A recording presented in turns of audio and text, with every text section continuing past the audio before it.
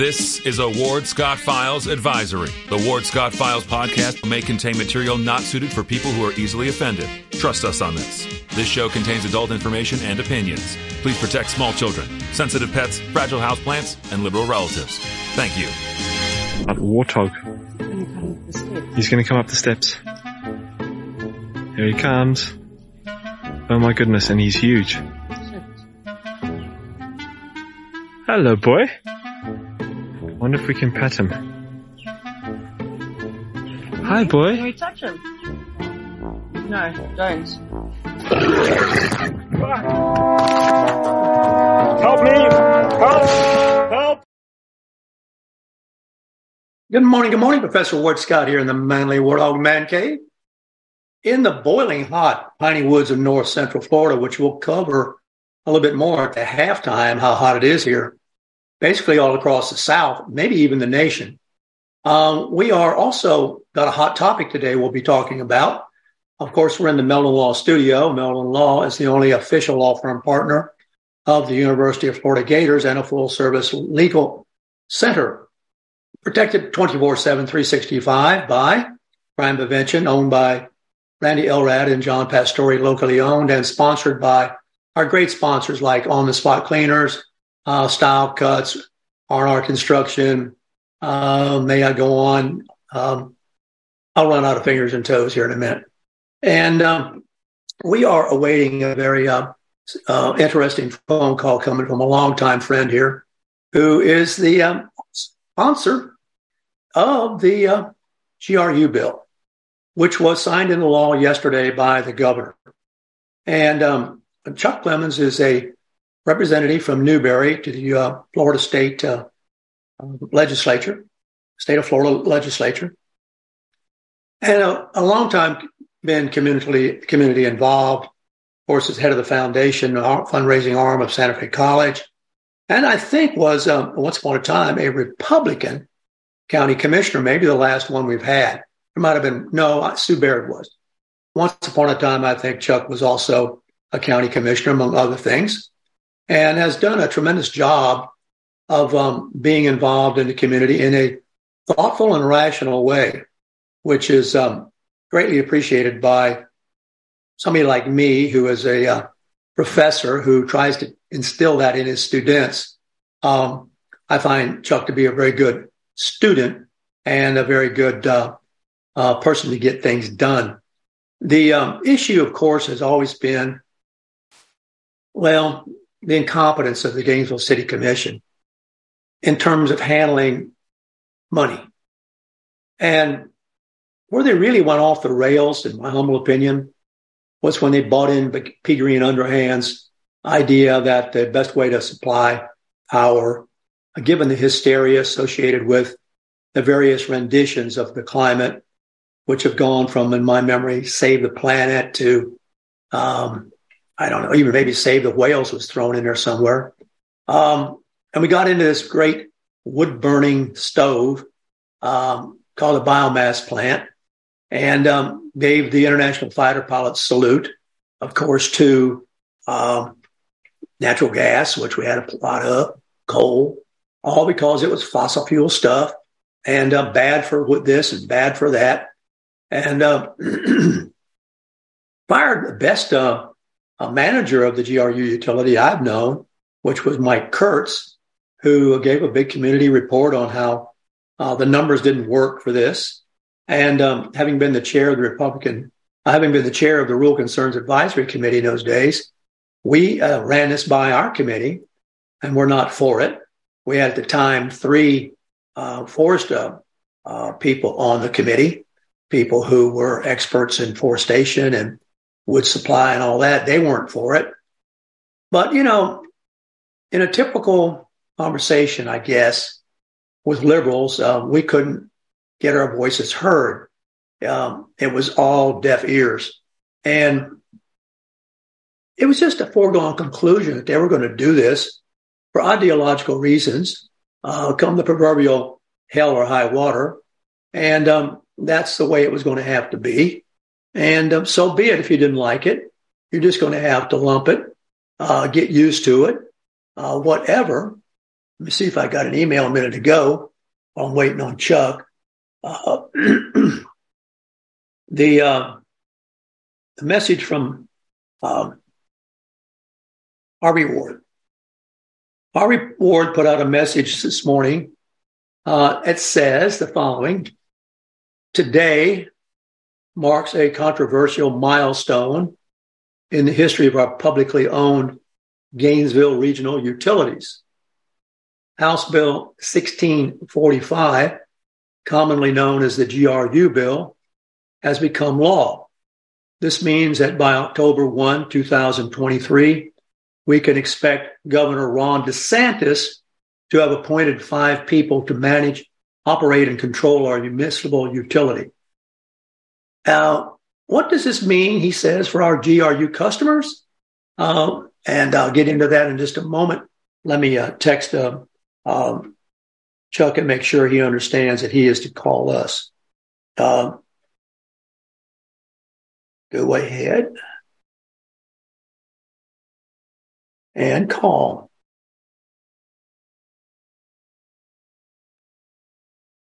Just sent that message, and hopefully we'll pick up Chuck in a moment. Let me continue with this letter that has just come out from Harvey Ward.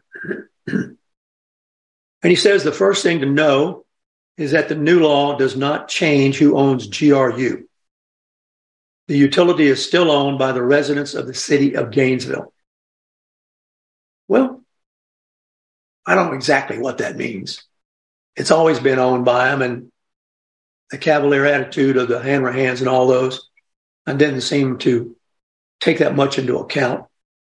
The second thing Harvey Ward says in his letter is that we are proud of GRU's record of providing excellent service. And I take it with a grain of salt, okay? I mean, I got experiences where it was not excellent service. Let me give you one story. I know a piece of property that is on a septic tank in the Gainesville city limits. And the reason it's on a septic tank is the city would not run a sewer line to it. Okay, great. All right, is Chuck on? Okay. Good morning, Representative Clemons. Good morning. Good morning, Ward. How are you doing? Well, I'm doing well, sir. I was just going through while I was waiting for you to call in the letter that Harvey Ward has now sent out, a message, if you will. I'm sure you've seen it. And going through the type of comments that were to be expected. Have you seen this, Chuck? Yeah, I saw it. I think last evening I took a look at what the mayor had written. Now he's looking for a smooth transition, which, man, I wish he would have taken that stance about 6 weeks ago. But, I don't know if it's real or if it's a double-sided coin. When I read in the paper this morning that not only the city has set aside $250,000 of Gainesville Regional Utilities money, our ratepayers' money, to perhaps file suit against the state of Florida to try to block or negate this bill that the governor just signed. And as well, former Commissioner Hutchinson and his group of private group there in Gainesville is looking to file a suit in the federal court. So we'll see what the next stage of this particular implementation is, but we're moving forward, Ward, with trying to provide stability for Gainesville Regional Utilities, to protect the good employees of GRU that's worked diligently to try to provide, the services to people in the community. And but we just want to stop the bad financial decisions. Well, it's so interesting that you said the two-headed coin, because they do speak out of both sides of their mouths. And Hutchinson's not even a city commissioner.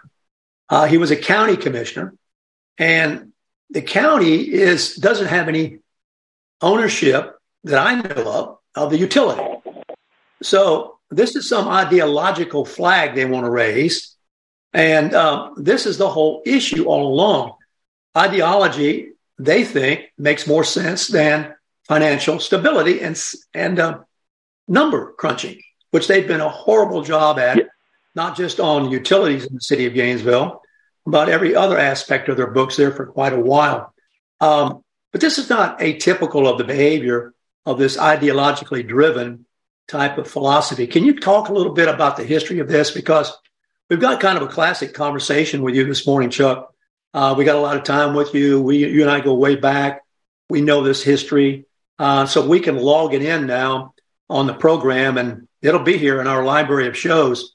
I was going over for me, what was the beginning day, Chuck, when Mike Kurtz was let go, if you will.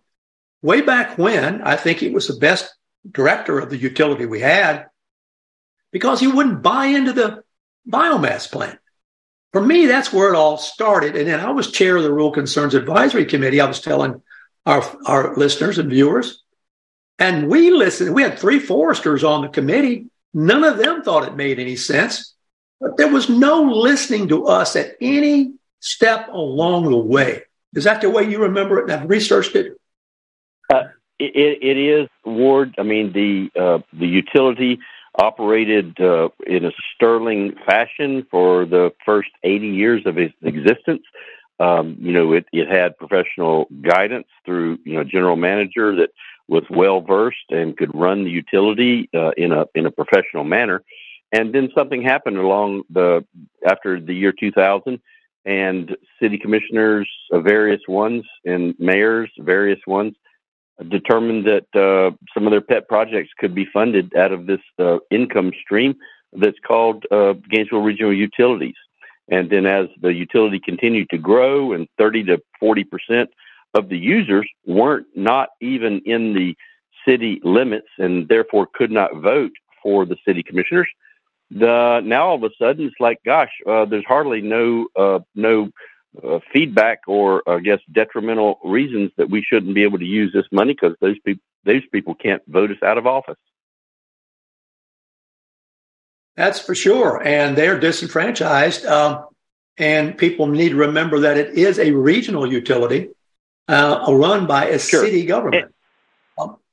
Right. Yeah. And look, where this started reaching proportions of people taking note of it is when the rates continued to increase, the debt from all the sources, including the biomass plant, which was a debacle from the beginning based upon ideological reasons to do that. And I won't get into that because we're here now.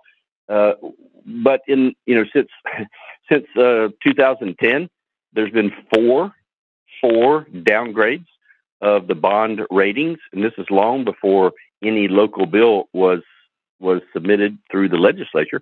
So 4 downgrades, and the only reason that the downgrades haven't continued is because the city commission can vote to increase the rates on the GRU ratepayers.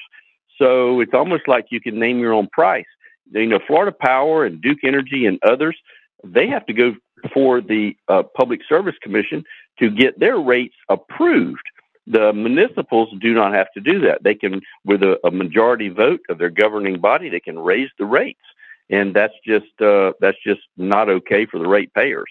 Ask anybody whose bill is $900 a month, and there's 2 people living in the home. It's unbelievable. That is if sometimes you get your meters read anyway.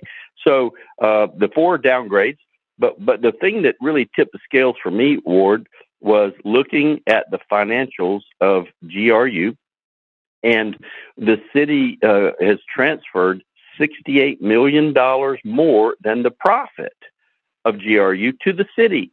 So if you can see it right on the financial statement, the GRU made $15 million, they transferred $28 million.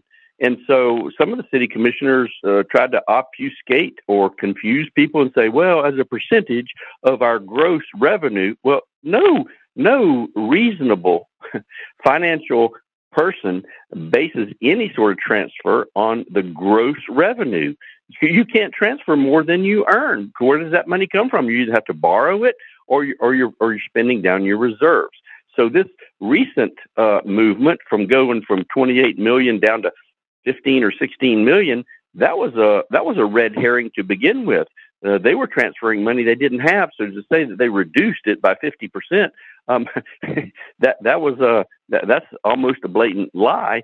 And so, furthermore, look at this: if you're got a plan, you got $1.7 billion in debt, and you got a plan to pay it down $315 million, which is 18% over 20 years.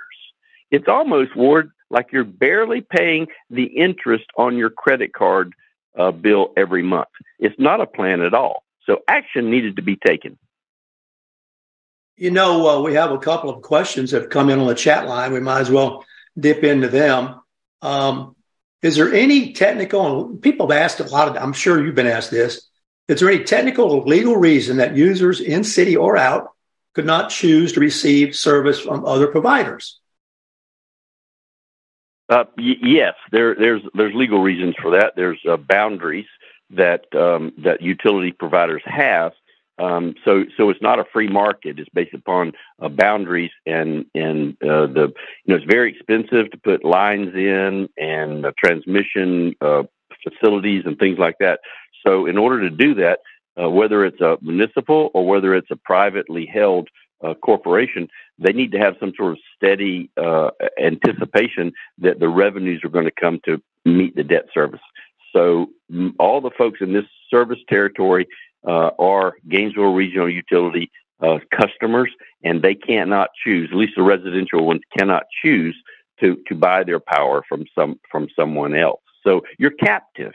You're held hostage. You have no ability to go somewhere else.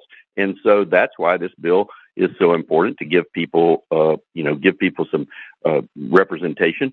And now for the first time ever, the folks outside of the city of Gainesville who use and are really part owners will have a say, because they'll have a representative on the new board. And I'm reminded by a former school board member, Chuck, of the cost of this financial folly, to our very own K through 12 school system. You mentioned residential rates a moment ago.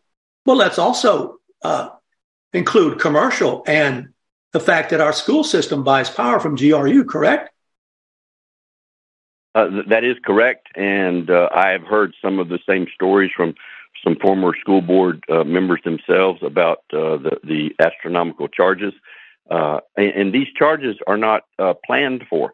And it may be through the fuel adjustment charge or whatever, but in the end, it's still part of the bill. I know Ward Santa Fe College has experienced the same exact experience, where the fuel adjustment or other things, which sometimes can't be forecasted. I get that.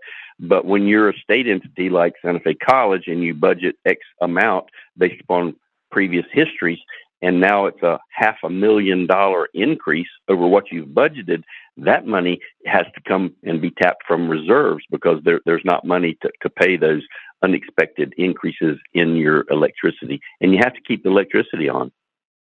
And furthermore, I think in the school board situation, they go out and ask for another tax. And it's maddening when you think about those relationships, Chuck, that because of the incompetence of malfeasance of the city commission with this utility, the school system has to go out and tax us to make up for the deficiency. Sure. Good golly, Miss Mom. So, it's like you've got a boat, Ward, and there's a hole in the bottom of the boat. Water's coming in the bottom of the boat, and then you've got a bailer, a pail.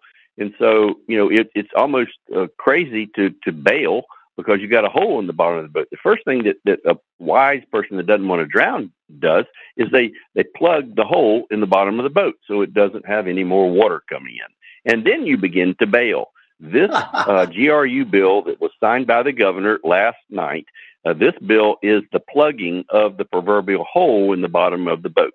Now, what we're going to do is, with this new board, we're going to try to continue to bail the water out of the boat, stabilize the utility, stop the reckless withdrawals from the utility for purposes that the city has. And if the city has those purposes, then the people who use those services probably need to pay those bills, or they need to have a reprioritization of the city budget.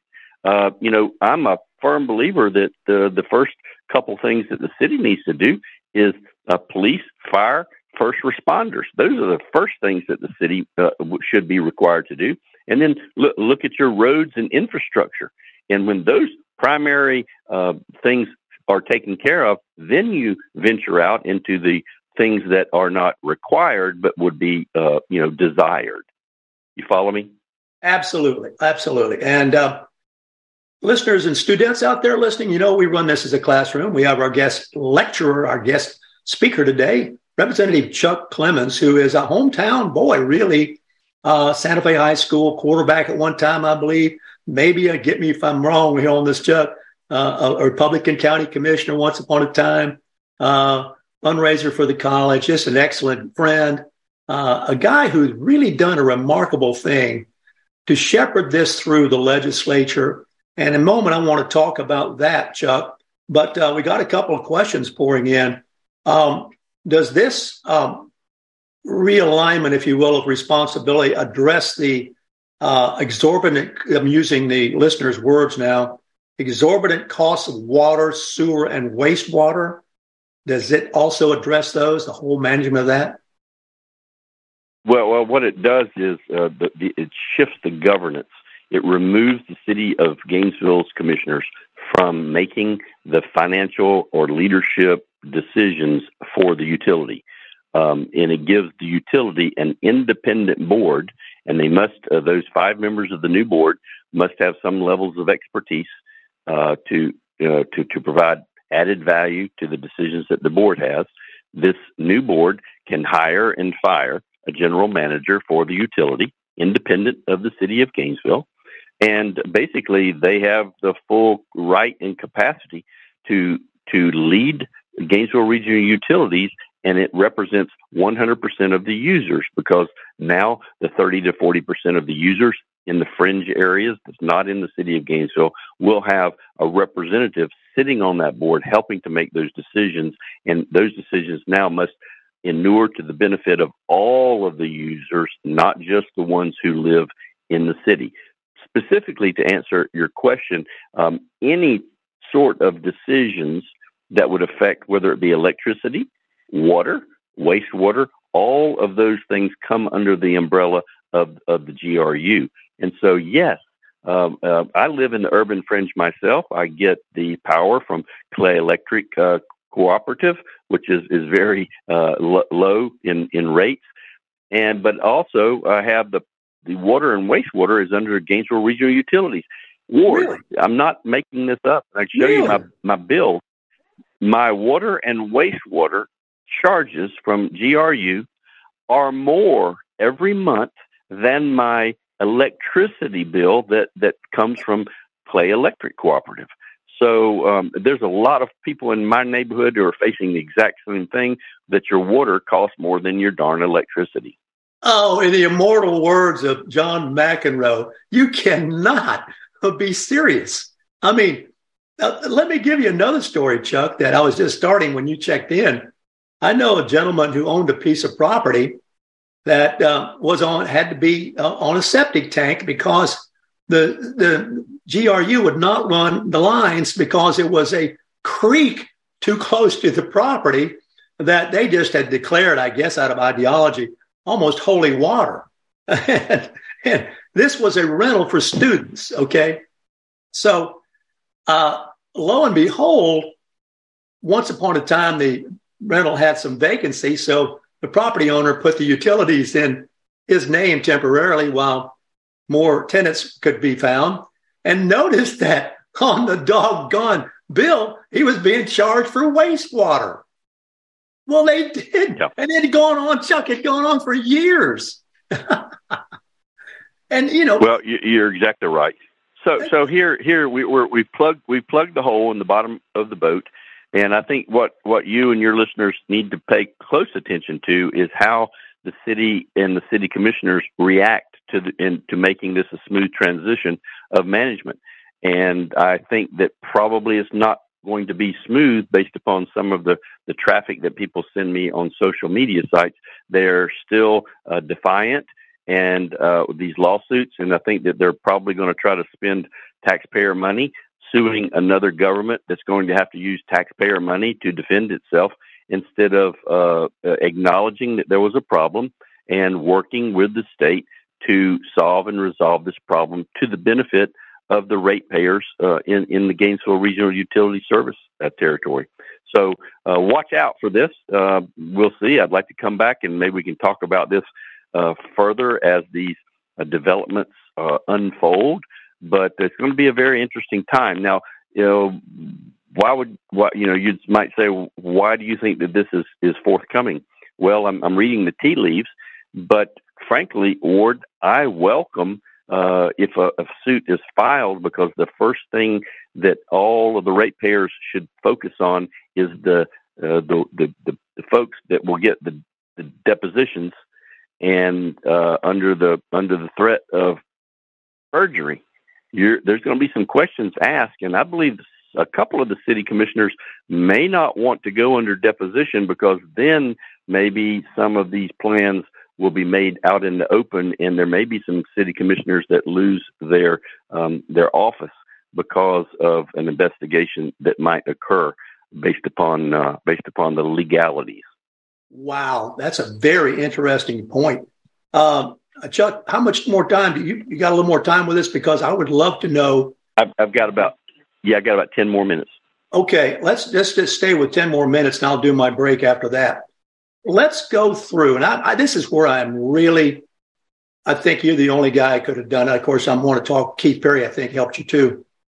But, the story is that since we have a Republican legislature and basically Republican state, Alachua County has always been considered an oddball place, and the tendency has been to, oh, well, that's their problem. We don't want to mess with them. We're going about the state's business. But yet, if that is the case, and I'm just laying that down as a premise, you got their interest. You got them to actually care about the people in Alachua County being ripped off. I think that, can you go and walk us? Huh? Well, sure. This is. I don't see this as a partisan issue. It's not a Republican or a Democratic issue, even though members of the city commission is trying to make this a partisan war. It's not anything about politics at all. It's about arithmetic, Ward. It's about having the ability to read the balance sheet. It's having the ability to know good business decisions or bad business decisions when you see them. Mike Caruso, who is this year the chair of the Joint Legislative Audit Committee, JLAC, he's a CPA, and it took him about 30 seconds to look at the balance sheet and say, oh, my God, those people have transferred $68 million more in the last 4 years than they earned. Who's running this operation? And I'm looking forward, Ward, and I think that you should travel to Tallahassee when the JLAC committee brings the mayor and representatives from the city back to Tallahassee before October 1st, because there's going to be some very, very difficult questions, I believe, posed that the city representatives are going to have a hard time reconciling the arithmetic. So arithmetic doesn't lie. Arithmetic is and math matter, and arithmetic and math will tell the whole story about whether or not there's been good decisions made on behalf of GRU and the ratepayers or not. I'm convinced, looking at the data, there's been some terrible decisions made, and guess what?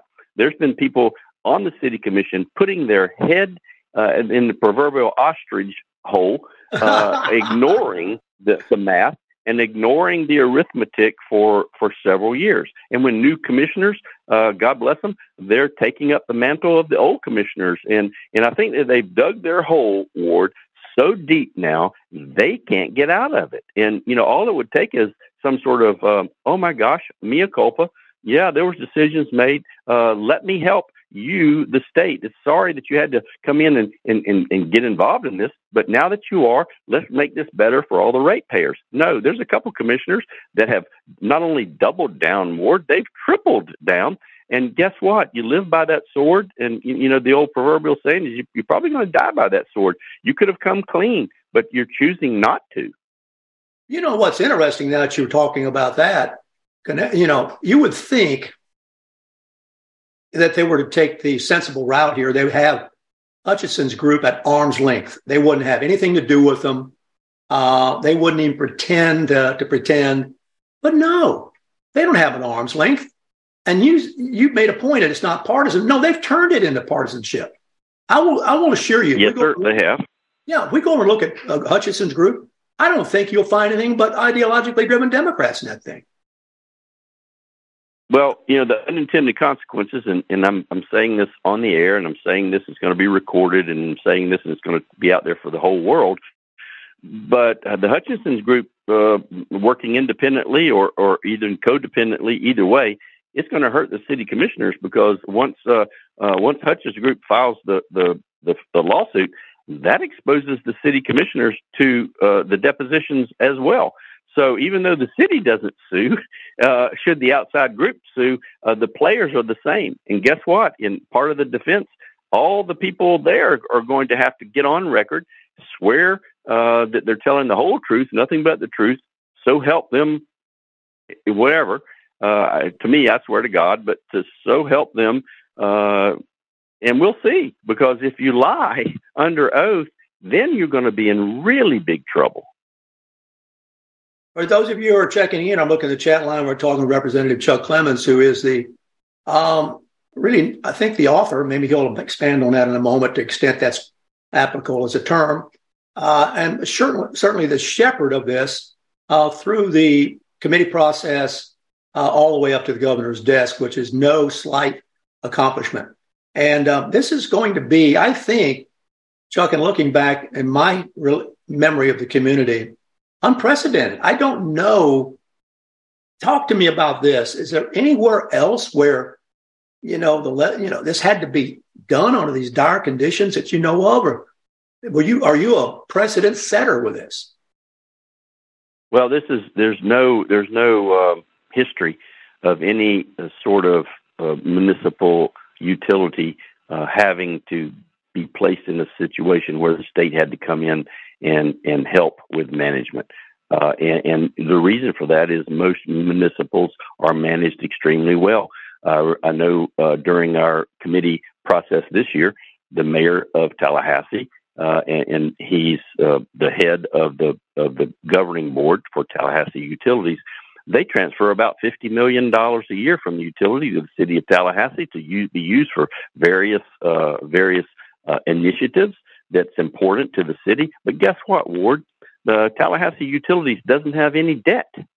And so the amount that they can transfer is directly related to how well that utility is managed, and their debt load is virtually non-existent. So that is an example of a municipal utility with the leaders being the city commissioners and the mayor working very, very efficiently and very, very professionally. The total opposite has happened here in Gainesville because of the one debacle with the biomass plant. And that was like the first domino that tipped over. And then all of a sudden there's been a series of dominoes in the last 15 or so years, especially in the last 10 years. From 2010 to today, the city commission, various city commissioners have voted to withdraw $100 million from that utility, our utility, more than the profit of that utility. And so that's not a sustainable path, to use a word that my colleagues might use in the city of Gainesville. It's not sustainable at all. It is a road to bankruptcy. You cannot squeeze the goose that's laying the golden egg to that effect, because the goose is going to get ill, and the goose might not even be around if you keep abusing it like that. Let me ask this question's come in. We're talking about these commissioners exposing themselves to being deposed. How far back in the history of commissioners, I know you're not a lawyer, but could that go? Could we go back and get the previous commissioners who started this fiasco to raise their hand? I believe that once the subpoena is requested, you're under obligation by the Florida court system to either deliver yourself to that questioning or have some good reason that the judge might recuse you from that. So, yeah, I don't think there's a statute of limitation on that. But we'll see. We'll see. I didn't open that chapter of the book the city commissioners and former Commissioner Hutchinson is opening that. I'm just going to play it like I feel it. And, gosh, the state is going to defend the city, and they're both government entities. That's the tragedy of this, is we're going to have to use more taxpayer money to do something that should have never come before the court to begin with. Chuck, this fits into a conversation that, to step back from this particular example, that really is being talked about throughout the country, and that is the financial malfeasance of the Democrat-run cities all across the nation, of which this is a very interesting example, because this is almost, I'll use the word, this is almost theft. This is not like throwing good money after bad projects, what they do with the homeless in San Francisco, or defunding the police, or any of that sort of business. This is actually taking money from Peter to pay Paul and not getting permission to do it. That's a national story. I mean, that really is, when you think about it. This is a national story. And I think Ward, as it unfolds, it's going to become more and more interesting, and hopefully more and more people will have their eyes awake to some of the shenanigans that have been going on right under our nose. And still today, there are people, ministers of propaganda, that are trying to deflect with the absurdities of these manufactured stories to get people to take their eyes off of the true and the correct reasons why this bill was necessary, why it was fought for, and why Governor DeSantis actually signed it into law. It is unprecedented. Let's put, as we fade out with you, I think we got, if we go to be at your schedule, we got maybe 4 or 5 more minutes with you. Let's put this irresponsible government financial statement of Gainesville in the state context. The state, on the other hand, is very solvent right now. Are we not, Chuck? Oh, my gosh. If we were our own country, Ward, the state of Florida would be the 13th largest economy in the world. We have one of, I think, the 49th lowest debt per capita, or even tax per capita. So we are a very low tax state. We put $10 billion in reserve last year. We have it in our Constitution, Ward, that we must balance our budget every year. So Florida must not spend more than it takes in.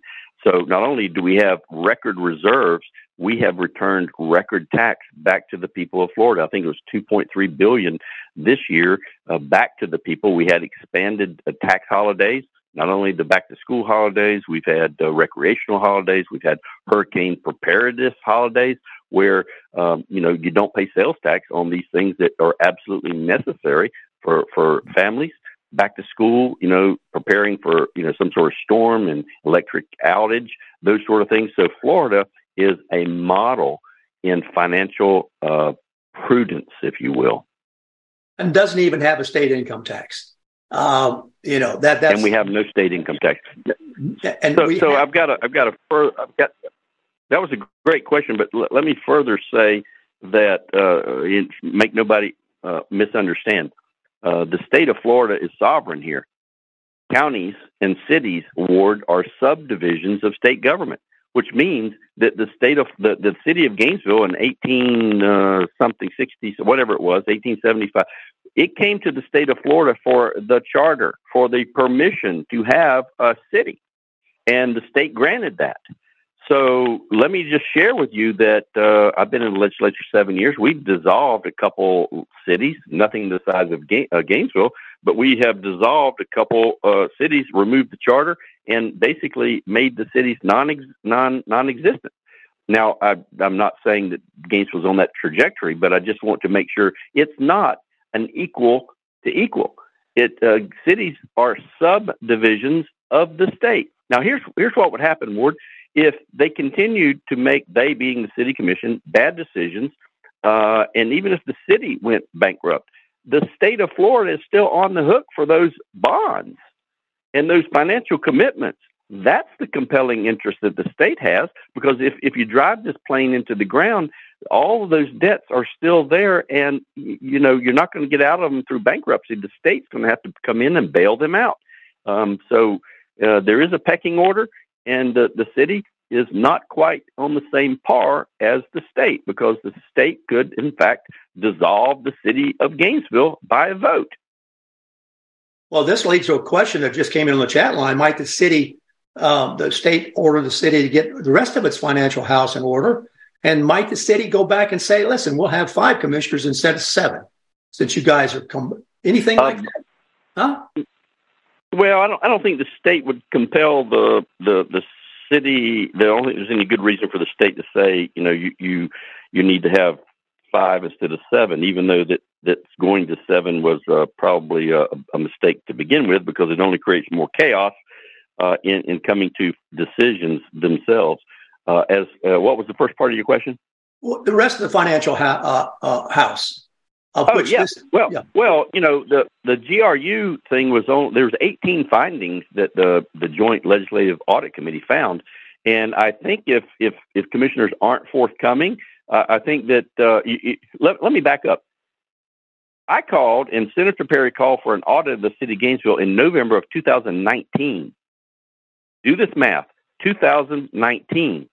Do you understand the results wasn't given until February of 2023? That's right. I do remember that. I knew that. Ward, the city stonewalled the state's auditors and used the pandemic as the main excuse or reason why they could not provide the state with the answers to the questions that the state provided.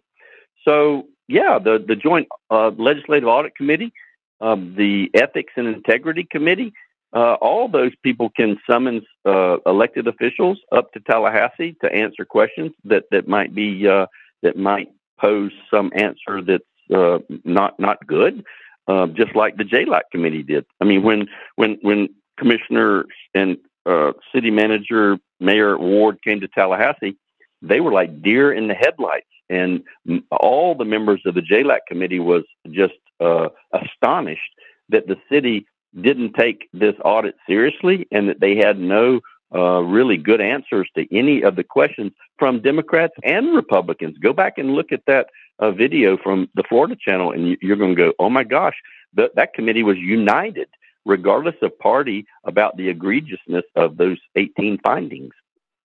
Wow. Yeah. So really, this could be just the first step in trying to take over what they can't seem to get right. I know when this, they couldn't even find, not only could they not audit, I talked to some of the guys who were in charge of doing that.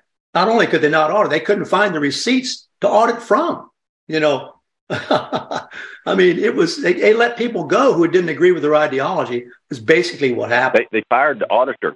They fired the auditor during this particular process. So, yeah, we'll see. We'll see.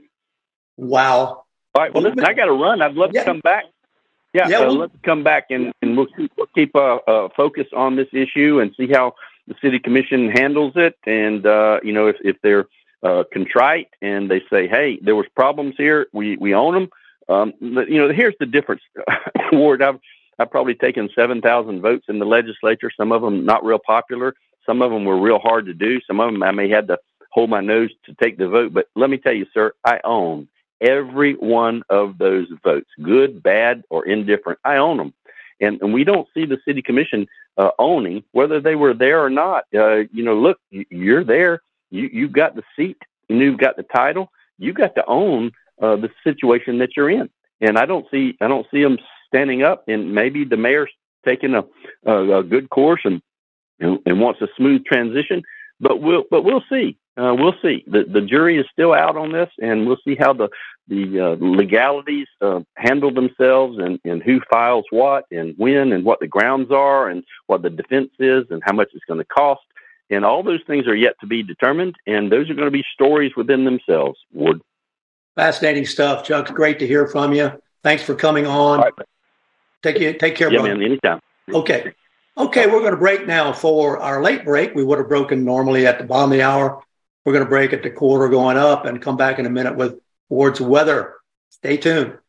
Although the owner of Lewis Oil Company maintains she is 29, Lewis Oil turns 60 years old in June. Chevron would like to recognize the North Florida second-generation family-owned business, celebrating its growth and staying power. Lewis Oil Company maintains significant on-hand supplies, strategically located fuel depots, a delivery fleet, on-site service, fuel card locks, and convenience stores. Lewis Oil Company understands its responsibility in the local economy by providing service and delivery on demand and in crisis. As a first responder for 18 Florida counties and the Southeast from Texas to Virginia, we are proud of this rare accomplishment. Lewis Oil delivers. This is Ward Scott, and I want to thank all our sponsors who keep the show going and pay the bills. The Ward Scott Files premium sponsors are Crime Prevention Security Systems, large enough to serve you, small enough to care. Meldon Law, the only official injury partner of the Florida Gators. The Ward Scott Files Gold sponsors are Lewis Oil Company, Shoot GTR, On the Spot Dry Cleaners, R&R Construction, and Style Cuts. If you are interested in promoting your business on the show, you can visit our website, www.wardscottfiles.com, and click on the Advertise Here banner on the right side of the page, or call my friend Freddie at 352-284-3733. Again, thank you to all the great businesses that support the Ward Scott Files. And remember, if you like the show, thank our sponsors and support the businesses that support us. What you just said is one of the most insanely idiotic things I have ever heard. Everyone in this room is now dumber for having listened to it. May God have mercy on your soul. Ward, that very much surprises me that you've never been tased. You can't handle the truth. All bees poop. A warthog. He's going to come up the steps. Here he comes. Oh my goodness, and he's huge. Hello, boy. Wonder if we can pet him. Hi, boy. Can we touch him? No, don't. Help me! Help! Help!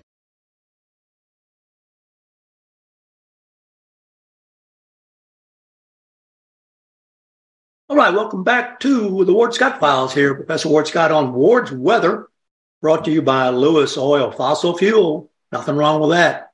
Chevron stations. Listen, we are in the throes of, let's be honest about it, incredible heat. Locally here, I'm looking at the projected today, 98 actual degrees, but the heat index, and you know what that is, that's humidity combined with the heat, is well over 100 degrees. Listen, outside's going to be rough today. And, you know, we're getting into the month of July. And we're getting into the 4th of July. And across the nation, it looks as if pretty much 4th of July is going to be miserably hot and steamy. From Texas all the way up to, really all the way up to Boston, it's going to be hot and steamy for the 4th of July. Incredibly hot in the northern parts of Alabama, Mississippi, and Georgia, Arkansas, in the deep south, the so-called deep south. Really uncomfortable. It's not going to be cooler anywhere in the country, with exception of a tiny part north of Billings, Montana. Seattle, San Francisco, LA, El Paso, all the way down, very, very warm again. Not a lot of precipitation. So these are going to be some of the hottest conditions since last summer. And lots of these numbers will be well over 100. Believe it, 100 degrees. I mean, it is incredible. Wow. Well, we were talking about with Representative Chuck Clemons, and that's an excellent, excellent interview. We will put that out on our various platforms, and you can take that and share it with a lot of people on your networks, because any questions you've got about what's going on, we pretty much have covered them up to this point. You know, this government here, whenever it got ready to go visit a city, and they go on these inner city visits, and they would go to the cities that they would like to imitate. Hand would lug off with a bunch of people. These mayors all do it. These commissioners all do it. One of the places they loved to go was out to Portland, Oregon. Portland, Oregon was supposed to be the business model, municipal model, the whole 9 yards. Well, Zusha Ellison for the Wall Street Journal has covered Portland, Oregon, and it is, of course, filled, well, not filled as much with residents leaving the city. You know, Portland had vegan restaurants, bookstores, public transit. That was the Democrat-run dream. Now, things are stolen. You step in human excrement. You have extreme politics. And even the artists, the so-called artists, and there is such a profession, are getting out of there. A gentleman by the name of Mark Rogers, who is a 44-year-old artist, says he doesn't want to trash talk about his home city, but there's trash everywhere. And he said, I wouldn't even left Portland if the housing prices hadn't become so high. So what we have here, and the reason these city commissioners from Gainesville would love to, on the taxpayer dollar, go out there, is for the longest time, Portland was known for being clean, safe, and hip.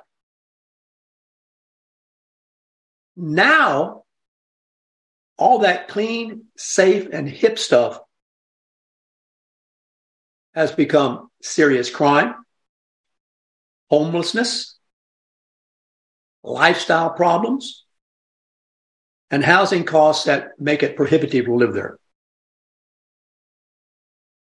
I don't want to be pounding the table too much here, but we have our own really interesting version of this with the story we just covered with the malfeasance of money and the utility.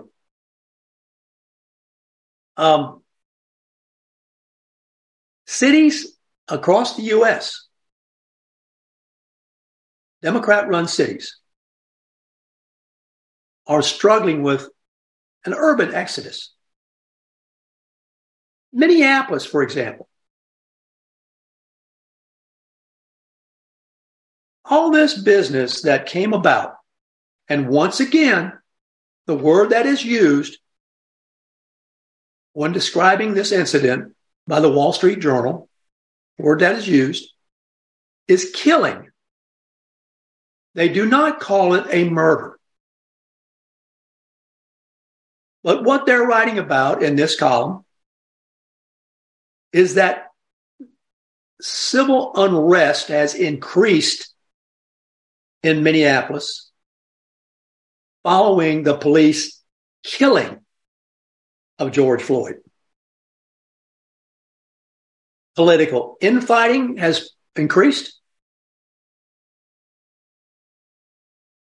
Meanwhile, the Democrat city Minneapolis government has cut police spending, disbanded a unit that was focused on gangs and gun violence. Portland, similarly, had long been among the safest cities in the country. It averaged about 21 homicides a year, but the killings have risen to a record the last 2 years, as they too, and they've somehow got their residents convinced of it, all across Oregon, to decriminalize possession of hard drugs and the use of them on city streets. So now, downtown Portland, which used to be bustling, have windows boarded up, empty storefronts, and open drug use is common. Some of Portland's most affluent areas have the same issues as the downtown. There's a cardiac nurse who's age 50. She said she was chased by a homeless man while out on a jog in her Alameda neighborhood on the east side of Portland, where the median home prices are around $1 million. She and her husband, an orthopedic surgeon, have raised their children in Portland.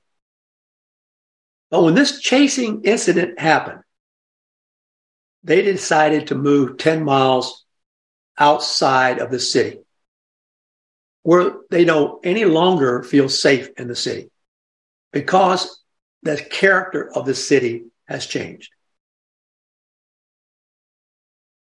This point should be, in my humble opinion, I'm never wrong, an issue in the presidential election.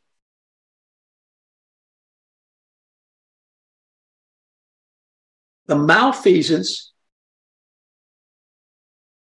the political lack of sensible responsibility in Democrat cities, of which Gainesville is one. I think our version of this is really special because we're not talking about the cops. We're not talking about homelessness. We're talking about everyday citizens who have to have power and the cost of that power. So I really appreciate Representative Chuck Clemons coming on today. Share this show. It's a very important show. We're going to use it as a benchmark and see how things develop. I think Representative Clemons brought up a very interesting point that Hutchison, it appears, is going to put the city commissioners in legal jeopardy by causing them to have to be deposed. Most interesting. Have a great day. Warthog Command Center out.